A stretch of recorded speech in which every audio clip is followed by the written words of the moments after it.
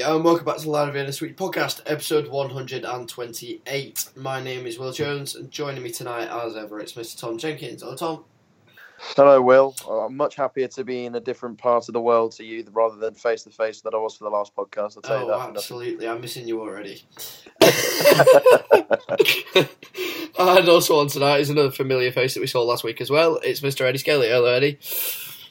Hi, Will. Nice to be back on. I think this is 3 in a row for the first time ever. It's great. No, it's nice to have you on as a regular pundit. Much nicer now I don't have to see your ugly mug, but, you know. It's very topical as well that Eddie would be on 3 in a row. Oh, 3 in a row. I like that segment. We'll come to that later on. But anyway, to sort of get going, I think we were pretty jubilant the last time we spoke, weren't we? We were coming off the back of our first win of the season over Bristol Rovers, and then we were going into Lincoln, I think, to see if we could carry that on, and then of course that was postponed. Doncaster won't be happy about that. Then it was the win over City's Kids, a gritty win against Fleetwood. And I mean, I don't know about you guys, but I'd say that was a fairly uneventful afternoon.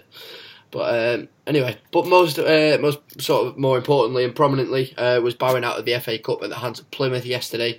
And yes, Tom, I am going to mention it. Chichester City, my uni team, have now progressed further than us, which is quite embarrassing. But that is the last I will say of it, which you'll be pleased to hear. I mean, we'll go back through chronologically what we've missed over the last couple of weeks. Just really because Chris Manning's asked us to. Definitely not just because that's what we always do when there's not a guest on. But yeah, promise.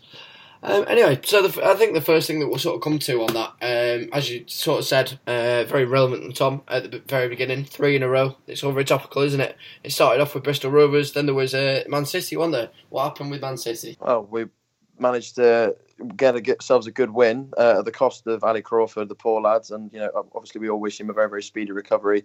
It seems as though it's not necessarily as bad a knee injury as first feared, but you know, a 3-1 win is always good. First time we've scored 3 at home for God knows when. Eddie will tell me. Well, probably since the Notts Forest game. Am I correct in saying that? The first time we scored 3 since Notts Forest. It's the first time we've scored more than 2 since Walsall in the Cup in January. The encyclopedia of Bolton Wanderers knowledge right there for you, ladies and gentlemen. I know, exactly. I set them up, Eddie knocks them down. We like to have a little bit of co-op in this podcast. But no, it was a fantastic performance by all accounts. Chris O'Grady, Thierry Henry getting himself a couple of goals, which he carried on to the Fleetwood game. So all very positive with the exception of the injury. Definitely, and I think one more thing I might bring up with that just before we move on, or at least I'll come to Eddie on it, was the fact that James Weir, he started the game, didn't he? And then all of a sudden he was brought off for no apparent reason. Yeah, he started and he was subbed off after 35 minutes. I think he'd assisted Crawford's goal for the opener and then had a couple of sloppy passes and maybe lost possession once or twice. And, you know, as Keith Hill's come out and said after the game and in, you know, more recent comments, if he feels like a player's not contributing enough and embarrassing his family, like he said, his wife and his son were there and, you know, not upholding the standards that he set, you know, he's not afraid to sub him off. And then as we saw in the Fleetwood game, which we'll get onto later, you know, he's not afraid to take off a player who he's brought on as a substitute. No, absolutely. I think that's the mentality that he's sort of implementing, isn't it, really? You know, he's ensuring that people actually want to play for the club, want to play for the shirt, and, you know, if they're not prepared to do that, then he'll drag him off and he'll prove that point in doing so. And I think it's fair enough, because if you had, you know, a load of time wasters who were just interested in sort of just being there, getting the minutes, getting the paycheck and buggering off, then, you know, I don't think we'd be anywhere near as enthusiastic as we are now. You know, and it's great to see Keith, well, you know, in reality, taking no shit at this point.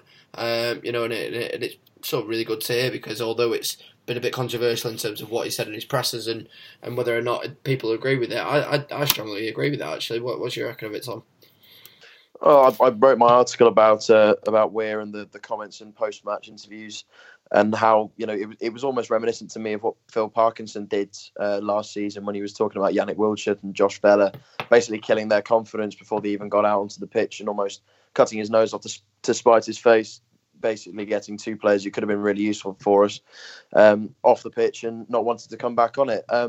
He's tried it with Zuma and it seems to have worked, you know, but obviously you get different personalities in a football team, you get different ways of reacting to criticism, and I don't think it's necessarily the way to get the best out of Weir.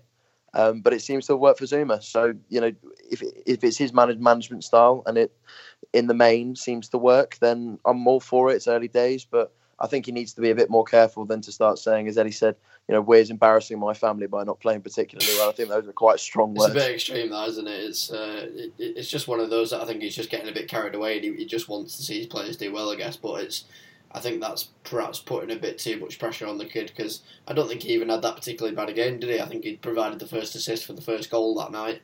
And he was sort of just ticking along nicely. So it's it's a bit strange, and he obviously hasn't featured again since, as we know. Like you said, it's improved Zuma partially as a player. And it's just a shame that perhaps it hasn't quite had the same effect on Weir, but that remains to be seen as to whether he'll be brought back in at some point. Eddie, what did you make of that? I think it's difficult, really. Like, if it's something he's done throughout his career, Keith, to try and encourage players to improve and, give them that motivation, then that's fair enough. But, it could be, beneficial to do it on more of a player-to-player basis. As Tom said, it kind of works for Zuma. He had those initial iffy periods, and then, he came and had a couple of fantastic games recently. So, maybe it's like Tom said, it just depends on the player and, the situation. But if it works, it works. If it doesn't, it doesn't, Yeah, no, absolutely. I think it's one that's always going to split opinion, really, and it's just going to be one of those things where we'll just have to see how many other players it impacts. Because I noticed that he'd actually done the same thing with Dennis Politic as well. I think that was at the Fleetwood game, whereby he dragged him off. Having only just been brought on, but obviously he has featured since. So it's perhaps just testing the waters and seeing how it does impact different players, but. Nevertheless, it seemed to work, didn't it? We got the result at the end of the night. Obviously, I think we tried to play City at their own game, didn't they, really? I mean, Eddie... Yeah, I was there, yeah. Yeah, I mean, obviously you saw that City were still playing out from the back and we were knocking it about quite nicely as well. Did you think that's a style of play that Keith's trying to implement and perhaps copy in a way, in the style of Pep Guardiola? Well, yeah, we all know how the big impact Pep's had on English football completely. But their academy team were definitely playing like the first team. They've got that implementation all throughout City's academies, and it's certainly a style of football that Keith Hill's been using for 12 plus years. Rochdale were a very good team to watch, especially in their strong periods in League One under his management. And if we can use it effectively in a game, because as you saw against Fleetwood, it was maybe a more long ball kind of game. He's changed it up a bit to try and get that win. If we can play more attractive football, more people might come to watch, and it's always nice to watch your team play attractively if it's going to produce results. Yeah, no, definitely. I think that's a fair argument, and he's obviously willing to adapt where necessary, and obviously he's also not afraid to change it up when he has to, and although you could perhaps argue that he doesn't quite have the luxury to do that, given that the squad's looking a little bit bare at the minute. Tom, do you sort of agree with that and think that it seems to be a fairly confident style of football that we're playing, doesn't it, really? And it's a massive change from some sort of the football we're playing under Phil Parkinson. It was very clear from the outset that we were trying to get away from that long ball style. I mean, obviously there is still going to be limitations to it. We're not a Premier League team who's capable of passing out the back, like Man City, like a Liverpool, etc., etc. But that there is at least that effort to look for a pass on the ground or something before going for the hoof, and it's very refreshing to see. I think a lot of the criticism that was levelled at Phil Parkinson was obviously due to his style of play, despite him getting results a lot of the time, especially at this level. But I think had he stayed and fans were treated to yet more dire football, that if we weren't winning games was really, really awful to watch. I think it would have impacted on season ticket sales. The mood around the club wouldn't be as positive as it is at the moment. And I think Keith has sort of read the room quite well in implementing a style that the fans can get behind, and also that the players seem to be getting on board with as well. There's a lot of the new signings that he brought in, they were cherry picked almost to be able to play that style. Josh Emmanuel, a good footballer who's at right back, Adam Chickson exactly the same, and even Zuma. I think you can tell that it's more his style to be trying to play it out from the back rather than hoofing it up the pitch. And I think from that standpoint, it sort of makes sense. but obviously it's a results business, and in the last few weeks we have seen an upturn in results, and we're going to need that to be able to survive. And if you play nice football, I think that's obviously fantastic. But I'd still be taking 1-0s coming off a defender's arse and getting us the victory over us playing, lovely 1-2 football at the back, etc., etc. But at least it's been more exciting to see this season, certainly, than over the last 2 years. Definitely, yeah, and I think that particularly the City one sort of stood out for me in that respect, in how different the playing style actually is. And it's great to see that obviously that came off and it started to create a bit of a run for us there. And in terms of actually being able to sort of have something to show for it is great to an extent in terms of getting the win. But in terms of sort of how well that went and how well the football sort of came across in the eyes of the fans, I think it was slightly less obvious in the Fleetwood game. I think that was much more of a gritty, determined performance against bitter Joey Barton's men. It was a great result in the end, but obviously it went right down to the wire, didn't it? Should we talk about the game first, or should we talk about what happened before that? I think we're going to go for what happened before. Tom, you met one of your childhood heroes. We spoke to him for... His name was James Jarvis.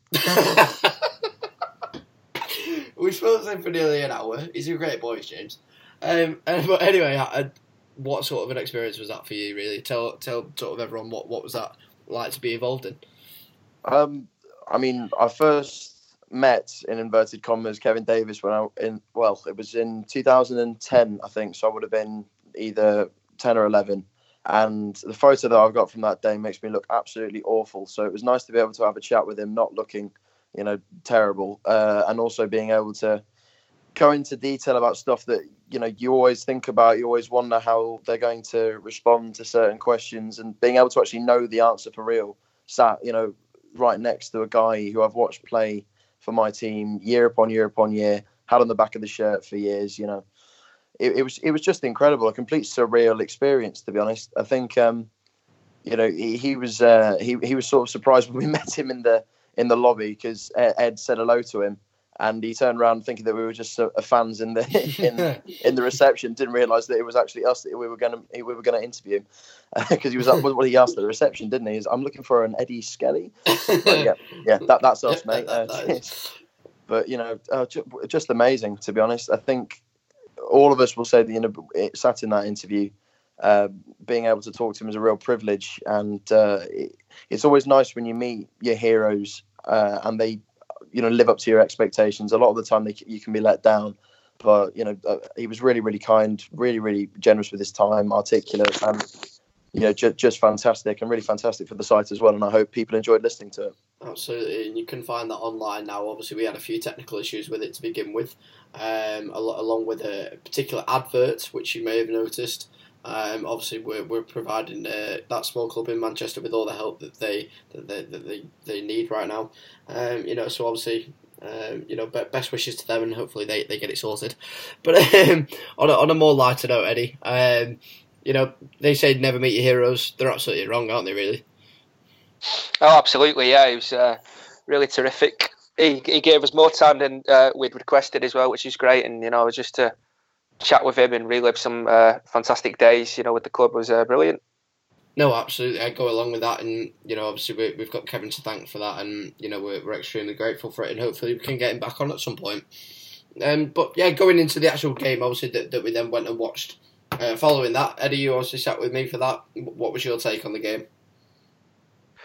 It was. I think it was really open until we scored. Really, maybe you could argue Fleetwood had the better of the chances early on, and we kind of weren't in the game at all. And it was a bit of fortune that handed us the lead, really. But that's the kind of tenacity that Keithville's brought to our style of play in recent weeks. Chris O'Grady running and after everything, and he was lucky enough to be right in front of the goalkeeper as he tried to clear the ball after a couple of poor passes from Fleetwood's defence, and we took advantage and took the lead with that. And then a couple of minutes later, it was an absolutely brilliant goal to give us that 2-goal advantage. And from there, I think we controlled the game and should have gone further ahead. Dennis Politic almost scored, and it was a fantastic save by the goalkeeper, but they got given us a goal kick. Yeah, the referee certainly didn't think so. And then, they got a lucky bounce, and it was a half decent finish. Maybe Remy Matthews could have done better on another day, but we stuck in and got the win, which is the most important thing. Absolutely, yeah. I was absolutely thrilled with the performance, especially seeing Barton and Clint Hill getting so lively on the touchline. It was nice to get one over on them, really. And obviously pleased with the performance. And I mean, Thierry Henry, Tom, is he our new talisman? I mean, he's certainly putting in a shift at the moment. It was really impressive, the goal that he scored. It obviously put us on a plate for him by a very poor pass from Suter. But that's the kind of thing that you'd see a lot of players bottle. A lot of players, let the keeper get there first and not really put their body on the line. But this is a man with a hell of a lot of games at this level, a lot of goals as well, knows how to sniff out a chance. And he took it very, very well. But, when you're talking about goals being taken well, Daryl Murphy, absolutely fantastic. For a 36-year-old man, great turn of pace to be able to get in behind. Lovely feet. We all thought that he'd bottled there at one stage.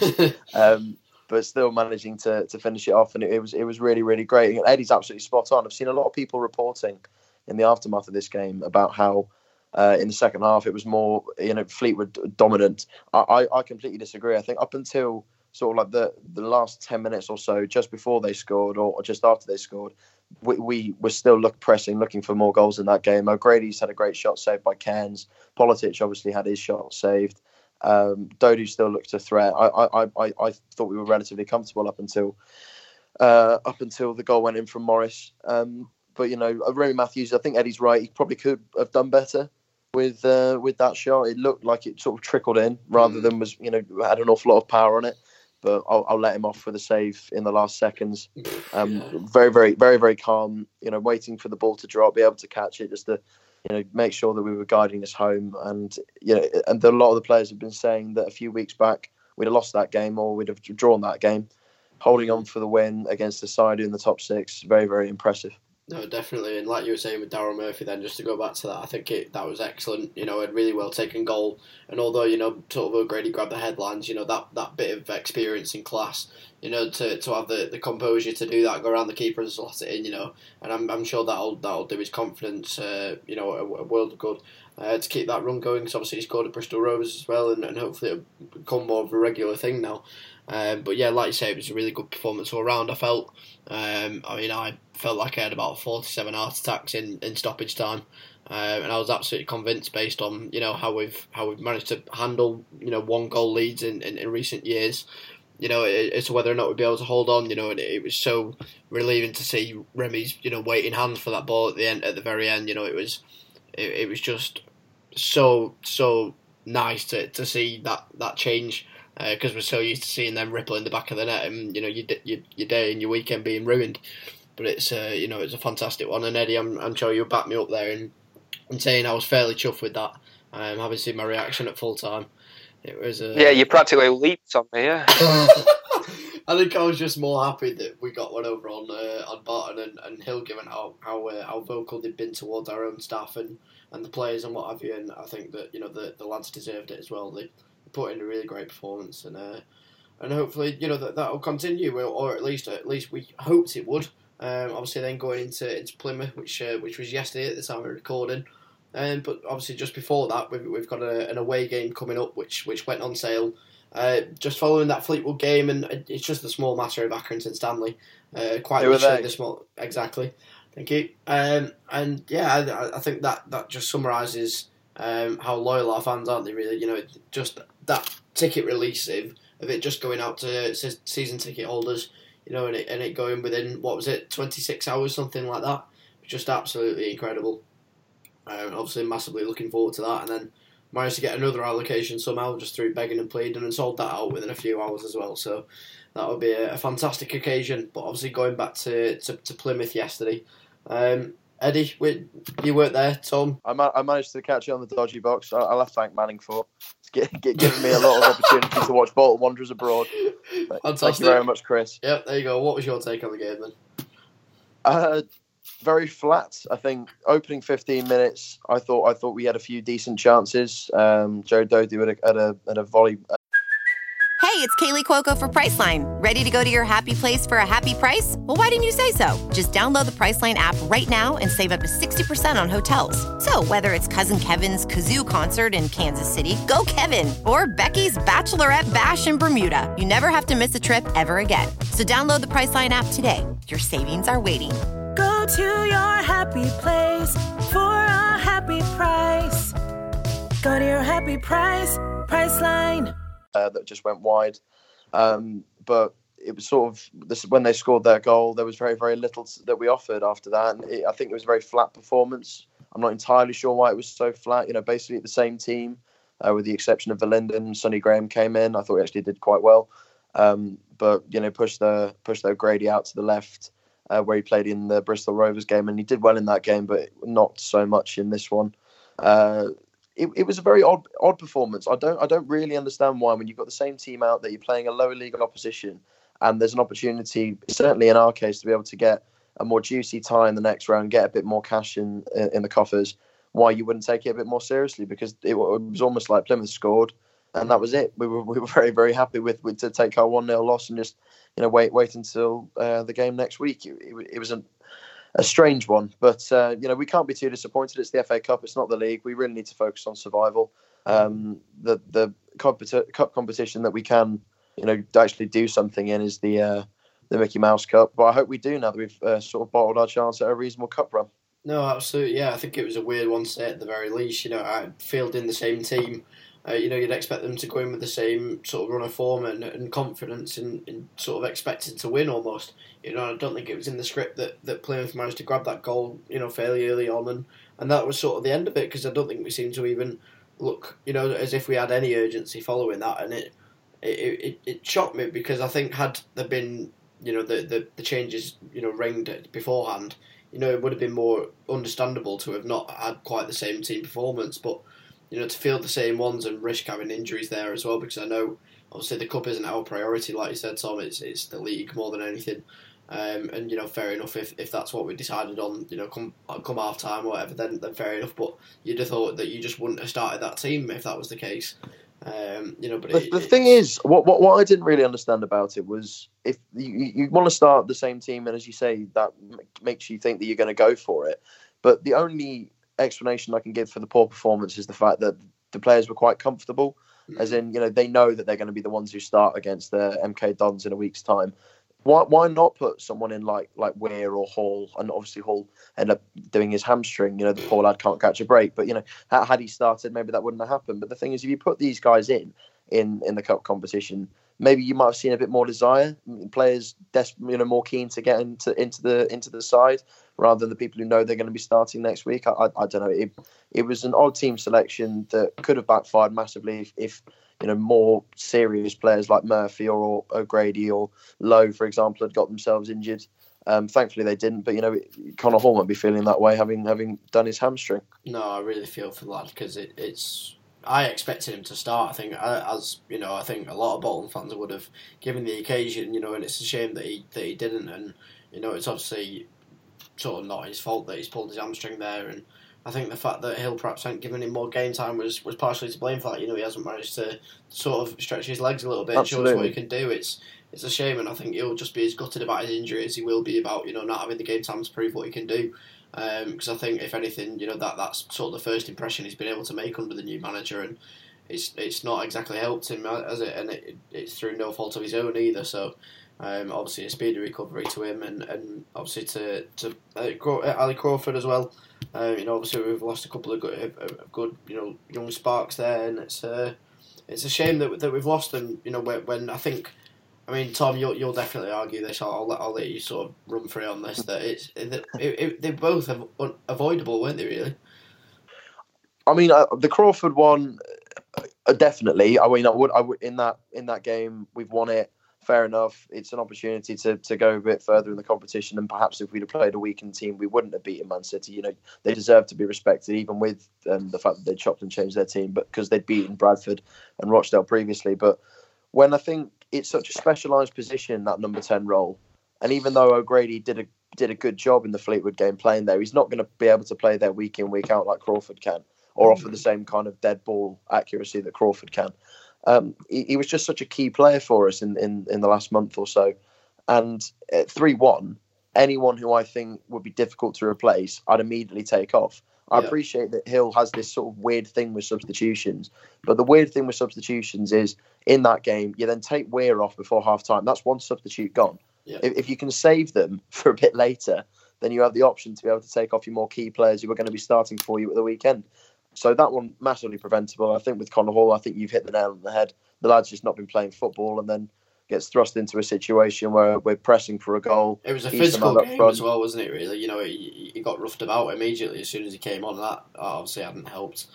Yeah, exactly. But hamstring is a telltale lack of match fitness injury. You're only getting that in that situation. Yeah, no, it's weird how he has this thing with substitutes because it's, you know, that was the other thing, Tom. Because when Connor Hall came off, we had no substitutes left. I mean, does he commit too early to it? You know, with the substitution, I don't understand this because he doesn't have the luxury to take the player off after half an hour. I don't care if he's not, you know, up to his usual standard. He's better than not having anyone left at the end of the game when you've got injuries coming, suspensions, and whatever else. You know, we don't have a squad of that calibre and size to do that. I don't think, but. It's a shame because you then, you know, leaving yourself in a situation. All right, it was a few seconds at the end of the game yesterday, but you know, had it been 70 minutes or whatever when he brought him on, and that had happened, what would he have done? Played with 10 and then potentially conceded another 2 or 3. I mean, the game was lost at that point anyway. But even so, I think the point still stands in that it's a little bit over dramatic. I think to be taking these players off for, you know, little to no reason really, and you know, when you've got the serious issues of injuries lying about, that's something you've got to focus on more, I think, and you've got to be sort of more wise with your substitutions. And I think, I mean, perhaps I'm wrong. Do you think Hill would be the first to admit that? I don't know. I don't understand what his obsessiveness is with this substitution thing. But you know, it'd be interesting to see who else falls victim to it. As I said earlier, I'm just hoping that Politic doesn't fall into the same bracket. You know, he's in danger of doing that. You know, because I think in the last few games he's come on, he hasn't really done anything particularly magic, and obviously he's not really had the game time either. So it's, I mean, Tom, would you mind losing Politic? I just could you figure out if you're Keith Hill, if you're stood there on the sidelines, why are you taking that player off after half an hour? Like, what is the real reason for that? To make a point, I think a lot of what he does is pointed, and I'll be interested to see if Eddie agrees with me on this. I think people talk about the fact that he talks too much, and there is an argument for that. There is an argument against it, because it's clearly his way of motivating people. It's clearly this persona that he plays, and if the players buy into it, then fantastic, we'll reap the rewards of it. So clearly part of that persona is, I'm not going to take any kind of crap performance from you, and the way I'm going to show you that I think you're playing crap is I'm going to take you off early. The problem is, I think a lot of it is quite headstrong, and a lot of it's, you know, again, cutting your nose off to spite your face. And we've suffered, I think, basically he's gone on about how we've been unlucky with all these injuries. And I think there is definitely an argument to be made that maybe you make your own luck in preventing them. And I don't think Hill has utilised all the options available to him to stop us from getting these kind of injuries.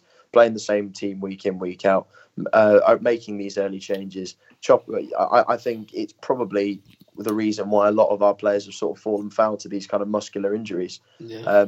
You can't legislate for some of them. The Bridcut one, the Buckley one, you know, all of those two just seem to be freaks. It's a long injury list, isn't it? But it is, isn't it? That's the thing. And while people would say they didn't have a pre-season, they're bound to be picking up injuries. There's ways that you can go about trying to prevent that. Yeah, I don't think he's utilised the young squad as much as he could have done to be able to take the pressure off the new people that came in without a pre-season. No, absolutely. And I think we'll come to that in the Twitter questions in a second with particularly with Sonny Graham, because obviously he's been thrown in at the deep end a bit, and he's sort of one of the lasting survivors of that U team that are still making regular appearances. And all right, it's in the absence of this regular starters such as Bridcut and so on, and Crawford now obviously, but it's strange because he's obviously. I think the managers both really like him. I think Flitcroft particularly, I saw him when he came off, he gave him a huge hug, and you know, he's obviously got massive belief in him. And I think all right, you're expanding your options, but I think perhaps you've got a couple of other players that could potentially fill the void there, such as Politic, and I know he's only young as well, but they're your regular starters, and I'm not sure whether we were without Verlinden for injury reasons or cup tie or whatever it was, but it just seems a bit odd in terms of what he's basing his team selections on. It's a mystery, really. It'd just be fascinating, I think, to sort of see what point he's sort of trying to prove with that. And I think, time will tell with that, but we'll just have to see. So obviously we lost there to Plymouth in the cup, which it's not the end of the day, let's be honest. The end of the world, sorry. But then we've got MK Dons coming up in the league. Obviously it's the priority more than anything else. Should we be expecting a win there, or do you think, we perhaps could come unstuck? Eddie, I'll come to you on that. I think it's the perfect chance to bounce back from the Plymouth game. MK Dons are a team who've been struggling this season. It's certainly, the next 3 games we've got are certainly games that you'd be looking at and thinking we need to win these games if, we have any chance of staying in the division, points deduction and, impending or not. Dons are a team who, have struggled away from home as well. And, any chance we've got at home to carry on the form we have in the league, we need to take it and need to take those 3 points. Absolutely. Tom, what's your prediction for that one? I think we should be going into it confident of a win. I know we've got a new manager in charge. Again, Eddie will probably help me out with who that is. It rang a bell. Is it Russell Martin? Is that who? Is that? It is the ex Norwich defender. Yeah. Yeah, I thought. Sorry, I was thinking. I thought it was him. But no, there's always the possibility of a new manager bounce. After they sacked Tisdale, a manager who I rate. I know that James doesn't. But did a very very good job at Exeter. And obviously got MK Dons promoted, but it didn't work out for him this season. So that's the only thing I think we should be really worrying about. I think MK Dons are the kind of side that if we're going to stay in this division, you've got to beat. They're towards the bottom of the league. They've not got the best squad on paper. I think they lost one of our targets from last season, Chuks Aneke, in the summer, and that's a big loss to Phil from midfield and the goals that he scored. And I back our defence to be able to keep their more dangerous players quiet, like Healy and Agard. So yeah, I think we should be looking to win that game. But you never know if are we going to fall asleep like we did yesterday. We'll see. I know we will. But yeah, I think we've sort of covered everything in terms of game topics and fixtures and what have you, and sort of everything in the world of Bournemouth Wanderers in that respect that we had planned. So we'll sort of come to the Twitter questions now that we've been asking from you tonight. The majority of which have come from Chris Manning. So we'll sort of work our way through them gradually in terms of which ones I think are most relevant. So he's actually made a very good point with this one. So he said, do you think that having a paper-thin squad depth will be addressed in January, or do you think we are in for a season of making a do at best? Tom, what do you reckon to that? I think he will probably learn from... Well, I don't think it's a mistake. He didn't really... His hands were tied in terms of having to bring in a lot of players who didn't have pre-seasons, etc. So I expect him to bring in as many players as he possibly can. We left one of the loan spots free, if memory serves. There'll be 2 more if Bridcut and Verlinden go back. I'd obviously like to see them both extended. I imagine that Verlinden's definitely won't be, given that Stoke have got a new manager and they'll probably want to take stock of the squad that they've got. Hopefully Bridcut's will be renewed. We'll see. Unless, that Stoke manager has a look at him, decides that he's perhaps not part of his first team plans and then ships him out again. Or, although that does look incredibly unlikely, I guess, doesn't it, really? Yeah, we'll see. But, if we imagine that we've got 3 loan spots to fill, then there's scope to, go into the parts of the squad that we don't have much depth. So another winger, another central midfielder, and possibly another central defender. We'll see. But I would hope that he would bring in more people. I'd hope that he would renew some of the contracts that go up until January. I'd like to see Adam Chickson get another deal, because if we were to get relegated, he's a player that would be absolutely fantastic in League 2 based on what I've seen of him. So yes, I don't expect that we'll have a paper-thin squad for the rest of this season, because I think in January that'll be addressed quite heavily. Eddie, do you see us making many additions in January, or do you think we'll be stuck with what we've got at the minute? It all depends, I think, on the registration embargo that's in place at the minute. I know all the creditors have now been paid off, and that may swing the EFL to give us more sway in how many signings and how many people we can have registered in the first team. And as Tom said, it depends on if the loan spots are filled and, if we can retain Bridcut and Verlinden amongst the Earl and Wright. Right, I think, isn't it? Yeah, I don't think budget's a problem anymore. Obviously, that's been the thing for the last few years. We've not really had any kind of money to bring in signings, but it seems like Football Ventures have the money to sign players. But it all depends on the EFL and how tight their grasp is on our squad. And hopefully, we can make some signings, regardless of whether we're going to go into League One next season or League Two. I think Hill's already stated that he wants to make signings for the future, as opposed to these short-term signings, which maybe a couple that he brought in on deadline day were. So, yeah, I think the main sticking point is that registration embargo and whether the EFL loosen their grip. Of course it is. I think you'll be waiting a while to hear about that, though. They do tend to take the time with these decisions, don't they? I mean, it's been 6 months nearly to the day this week, I believe, since the Brentford issue. So it's absolutely no surprise there that the AFL are yet to make an official statement on our punishments for that, and I'm sure that you'll be waiting just as long to hear about whether we're still under a registration embargo or not. I expect nothing less from those useless clowns. Should we carry on with Chris Manning's questions? Let's go with that. I mean, we've just touched on Connor Hall then. He's asked, do you think he will ever be a regular starter for Bolton at any first team level? I'm not sure how close he is with Keith Hill or Flick or anything like that. Obviously, he's not really been given a massive chance. Tom, do you see him becoming a regular starter at any point, other than perhaps new injuries? If the Paul lad had been able to start the season, I think yes. Because the chances that Eddie Brown managed to manufacture for himself, a player like Hall with that goal-scoring knack, I think would have taken.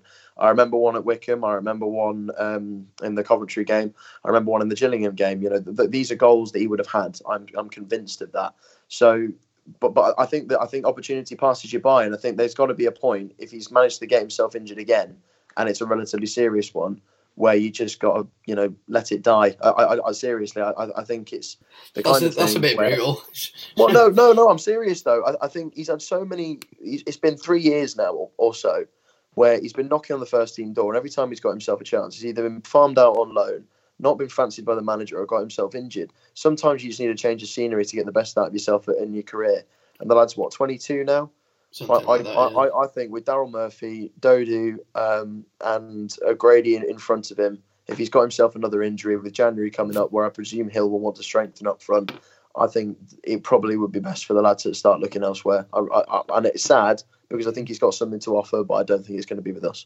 No, that's a shame. Eddie, what do you reckon to the Connor situation? Yeah, I think like Tom said, if he didn't get that injury before the Wigan game, things might have worked out differently for him. And, I think in football, a lot of it's based on luck. And if he had been given that chance ahead of Brown and Sterling, he might have, scored 1 or 2 goals and might have pushed himself into contention. But unfortunately for him, he was injured and, he's had another setback now. And, sometimes things just don't work out at clubs. And maybe he gets one last chance to prove himself. But, Murphy and O'Grady and Dodu ahead of him, he's going to find it hard to try and be a first teamer and certainly start for the club anyway. No, yeah, of course. It's going to be difficult for him, I think. I think whether or not he goes out on loan, whether it's a permanent move, I think it's just time that he got some game time elsewhere, to say at the very least, because I think he's going to struggle, in the imminent future at Bolton, unfortunately. But, we'll just have to see on that one. Bit of a weird one again from Chris. Why haven't you had a single article reminiscing on the 19-year anniversary of Mark Fish leaving? What are your favourite Mark Fish memories? Eddie, do you have any of those? I think I'm slightly too young to remember Mark Fish. Me and Tom definitely are. Yeah, I've had a season ticket since I was 2, but I certainly don't remember Mark Fish playing. I used to have a pie and fall asleep until the age of 5. So games like, but I do remember.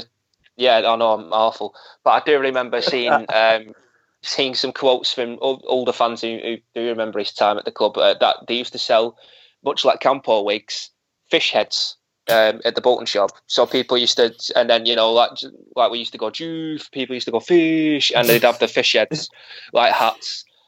which sounds absolutely glorious. And I'm gutted. I used to have my cheese and onion pie and fall asleep and missed this. Fantastic. I would be if I were you, Eddie, to be fair. Sounds like you missed I that. know. Although I think we'll have to put that one out to the listeners, to be honest. If you've got any memories of Mark Fish, make sure to add them to Chris Manning. But yeah, I think that's all of Chris's points made up until then. So I again, hope you're happy, Chris. You're welcome on any time, mate. Absolutely, of course you are. Ian Firth, our very own Super White Smurf, he's put out a fantastic article this week. He said, Hobbs, Brockbank and Edwards are due back soon. Is Zuma under pressure or is he destined for the top if he wises up?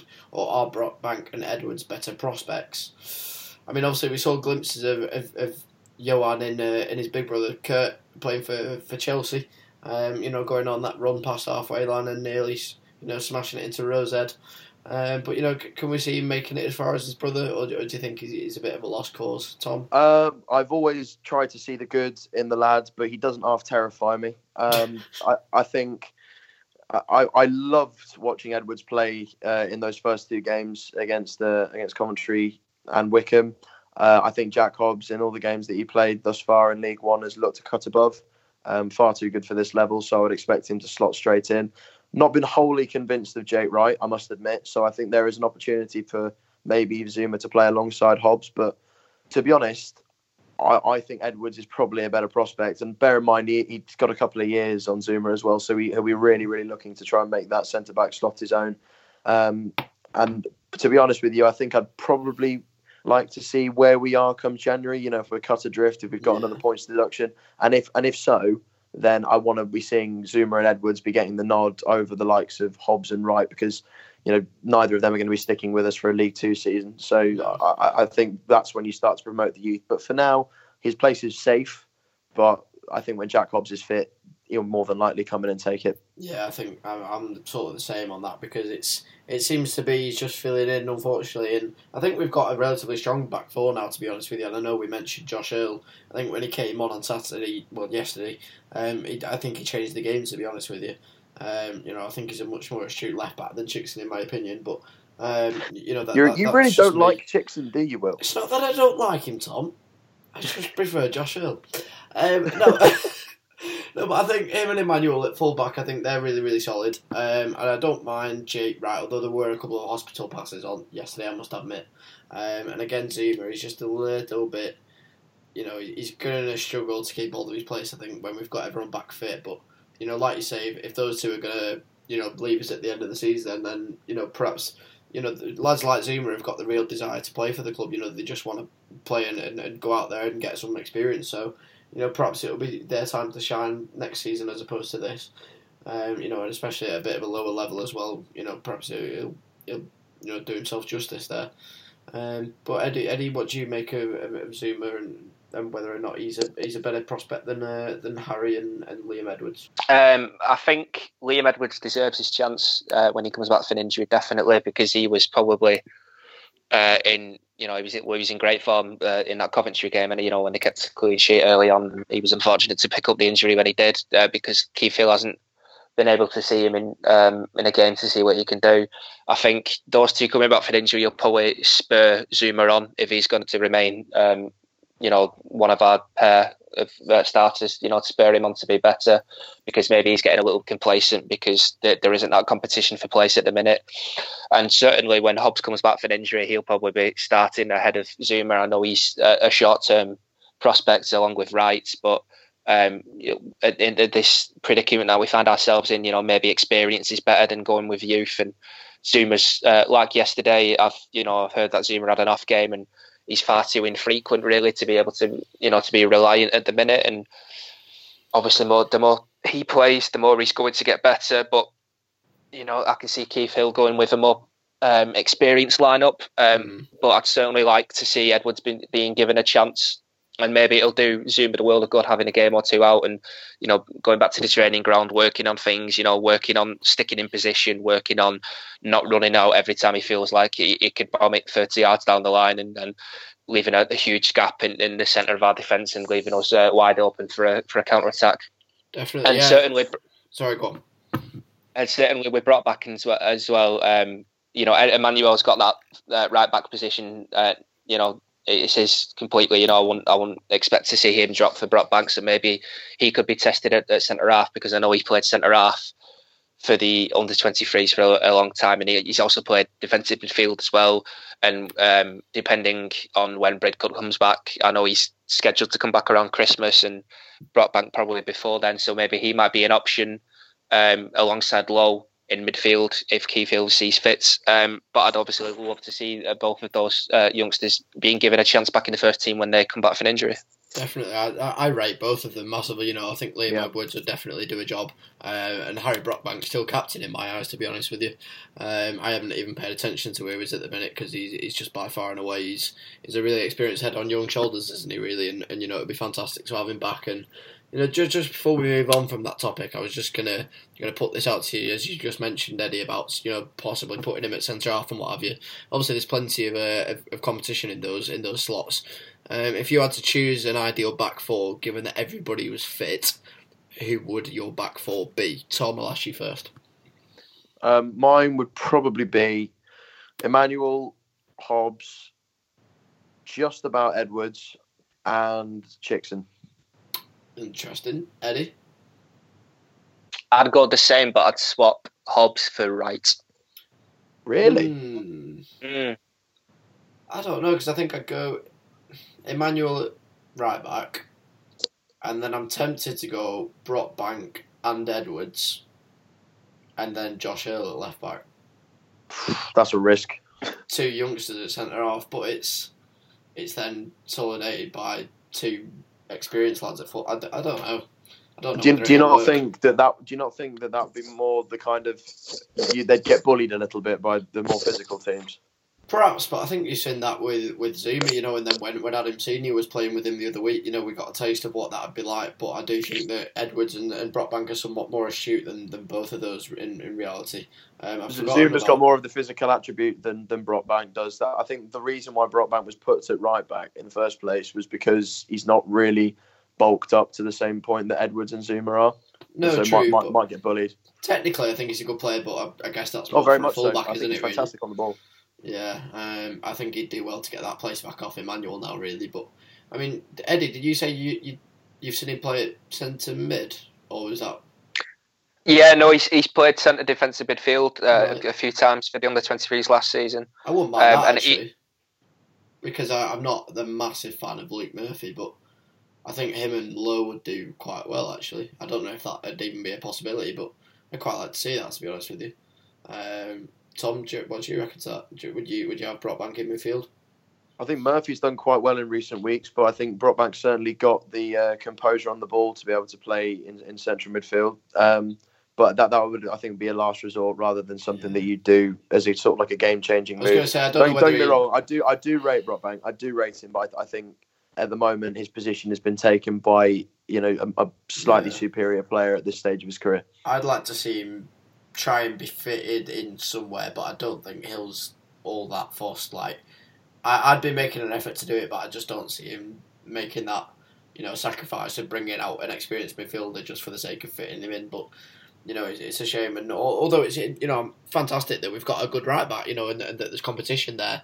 I just think Brockbank's been a little bit unlucky with the timing of his injury, and then subsequently losing his place to Emmanuel. But he'll have to do well in training to get that place back. So that'll be interesting to see whether Emmanuel's the best right back we've had since Sam Ricketts.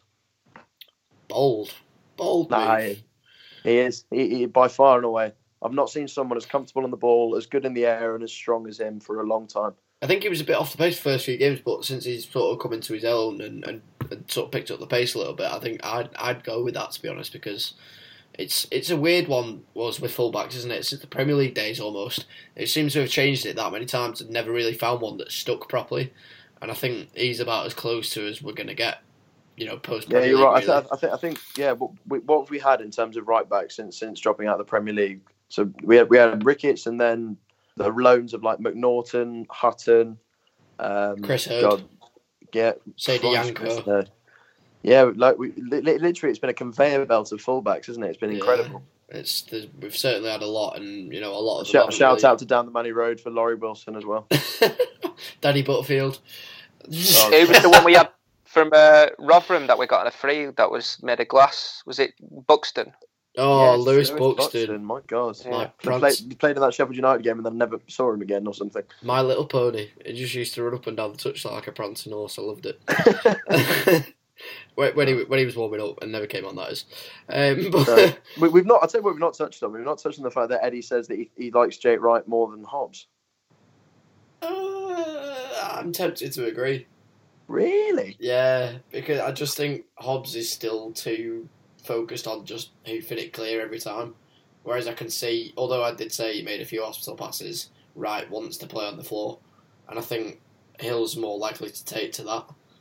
But Yeah. I don't know. I think he's still going to have both of them in whenever he can, isn't he, really? But, I don't think it'll really, unless it comes to injuries, I don't think it'll come to a situation where you're choosing one over the other at this point. But, what are you basing that on, Eddie? I think he's got a lot more experience at League One level. He captained Oxford for many years, and obviously he was part of that Sheffield United team that got promoted ahead of us that season a couple of years back. I think he's also less injury prone than Hobbs. I'll go with we that. know Hobbs has had his troubles with injury, especially in his time at Nottingham Forest, which is unfortunate because on his day he's a very good centre half. But I think just because he's slightly more reliant and slightly less injury prone, I'm picking Wright over him. Not to say that Hobbs isn't a really good choice and a good leader at the back, but I think Wright just pips him for me.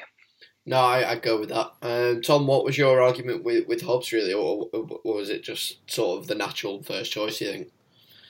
I mean, at times in the Championship, I thought Hobbs looked fantastic. At times, I thought he looked really, really weak. And this season, in the games that I've watched, certainly the Blackpool game, even in the 5-0 at Gillingham, when he made his second debut almost, he was really strong, really commanding. Some of the he's got that natural David Wheater get in the way and block something ability that I really, really like in the centre half. Edwards has got it as well. Yeah. You noticed that in the commentary game, but They no, put the I bodies think on the line, don't they?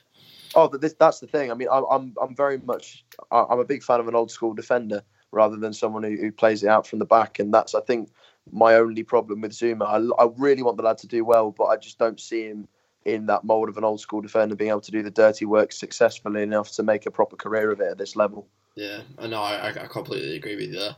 I think that was a very good debate, gentlemen. I think we've done very well with that. Pat ourselves on the back. Well done, boys. Just to embarrass you and put you on the spot now, because I always hate these questions because I can never think of what particular ones off the top of my head. Martin Williamson has asked, what do you think our possible January targets are in terms of transfer targets? None spring to mind. I'm not going to lie. I can't name a particular player in League One or League Two that I'd especially go after. I'm not sure if either of you could perhaps come up with a couple, but I'm struggling. We don't know what budget we're working with. I think is the biggest problem. Yeah. I know players that I'd like us to look at, but I don't know whether or not we're able to. I mean, we're probably not able to pay transfer fees just because of the embargo. But from a loans perspective, looking higher up the leagues, I don't know who would be available. To be honest, No, that's the thing. No one stands out to me massively. I know there was talk of Clough coming back possibly. I think he'd be a fan's choice, wouldn't he? Really, but looking at how we've started now, I'd do that. Having been very sceptical about it at first, that is now a move that I think would be very, very beneficial to us. Eddie, would you agree with that? 10. Is he number one target, would you say? I don't think I'd say number one target necessarily, but he's certainly an option because of his versatility of playing in behind the striker and out wide, and probably be a better option out wide than Chris O'Grady. But it all depends on whether or not Keith and Flickers fancy him, because obviously Keith took him to Rochdale last season on loan and he didn't really feature that much. He had his time out injured, but then he didn't get a lot of games now, haven't we? And O'Grady's obviously making a bit of a fill-in spot there in the number 10 role. I think it'd be ideal, to be honest. I mean, I know we'd be more focused on renewing loans that we need, obviously. But yeah. I think we've come to pretty much... Okay, we've got one more. So Marty Downs, he said, would love to know the latest on Brickut. Unfortunately, we don't have it. How far is he away from fitness? Don't know. If anyone thinks a loan extension is a possibility, I wouldn't say it's beyond the realms of a possibility, but I don't know what his plans are, because I presume he's gone back for treatment, and I don't know whether he's technically back as a Forest player now. but I don't know the score with it, and I don't know what our chances are of him coming back. What do you reckon? It was never confirmed that he'd gone back for treatment. I think that's sort of like common practice, but it was never there was never a story or anything, or never a statement that said he'd gone back there. Having watched Forest at the weekend and had a look at their squad, he's not getting back into their midfield anytime soon. So if he wants games, I think a renew of the loan would be very, very beneficial from his perspective, and probably for Forest as well, because there is absolutely no way that he's getting back into their team at this point. No, it'd be good to have him back, because he was definitely the kingpin. He was a class above, wasn't he? Really, so I'd certainly like to see him back. Whether or not it'll happen is a different story. But yeah, I think we've sort of covered everything, unless you lads had anything extra to talk about that we might have missed. I think we've pretty much covered everything. No, nothing else? I think we're good. Perfect. Okie doke. We'll do a quick socials plug. Tom, where can people find you if they want to put up with your nonsense on Twitter and read your articles if they really want to? Yeah, if you want to see me verbally berate Leicester, Liverpool, and Sheffield United fans, and it's me. TJ Rico 44. No, I'm nice to you. Well, I'm nice to you. We'll go with that. Okay. Eddie, where can they find you? Don't. You can follow the classic Lana response. Yeah, absolutely. You can follow the Lana Vienna Suite Twitter at Lana Vienna State, or you can find my articles and ramblings about good old times on the Lana Vienna Suite website. Perfect. You've done half my job for me there, Eddie. Cheers. And you can find me at WI1LJ on Twitter if you really want to, although I wouldn't advise it. Please leave a review on iTunes if you're listening. I don't even know if we're on iTunes or not, but I hope so. 5 stars and nothing less, please. We'll try and get that technical issue sorted if we're not. Obviously, we're now on a different platform, Megaphone. Please check us out on there and leave us a review if possible. So yeah, I think if there's nothing else left to say, lads, then it's time to say goodbye. So say goodbye, Tom. Goodbye, Tom. Goodbye, Eddie. Goodbye, Eddie. And it's a goodbye from me. Thank you very much for listening to episode 128 of the Lana Vienna Suite podcast. C'est la vie.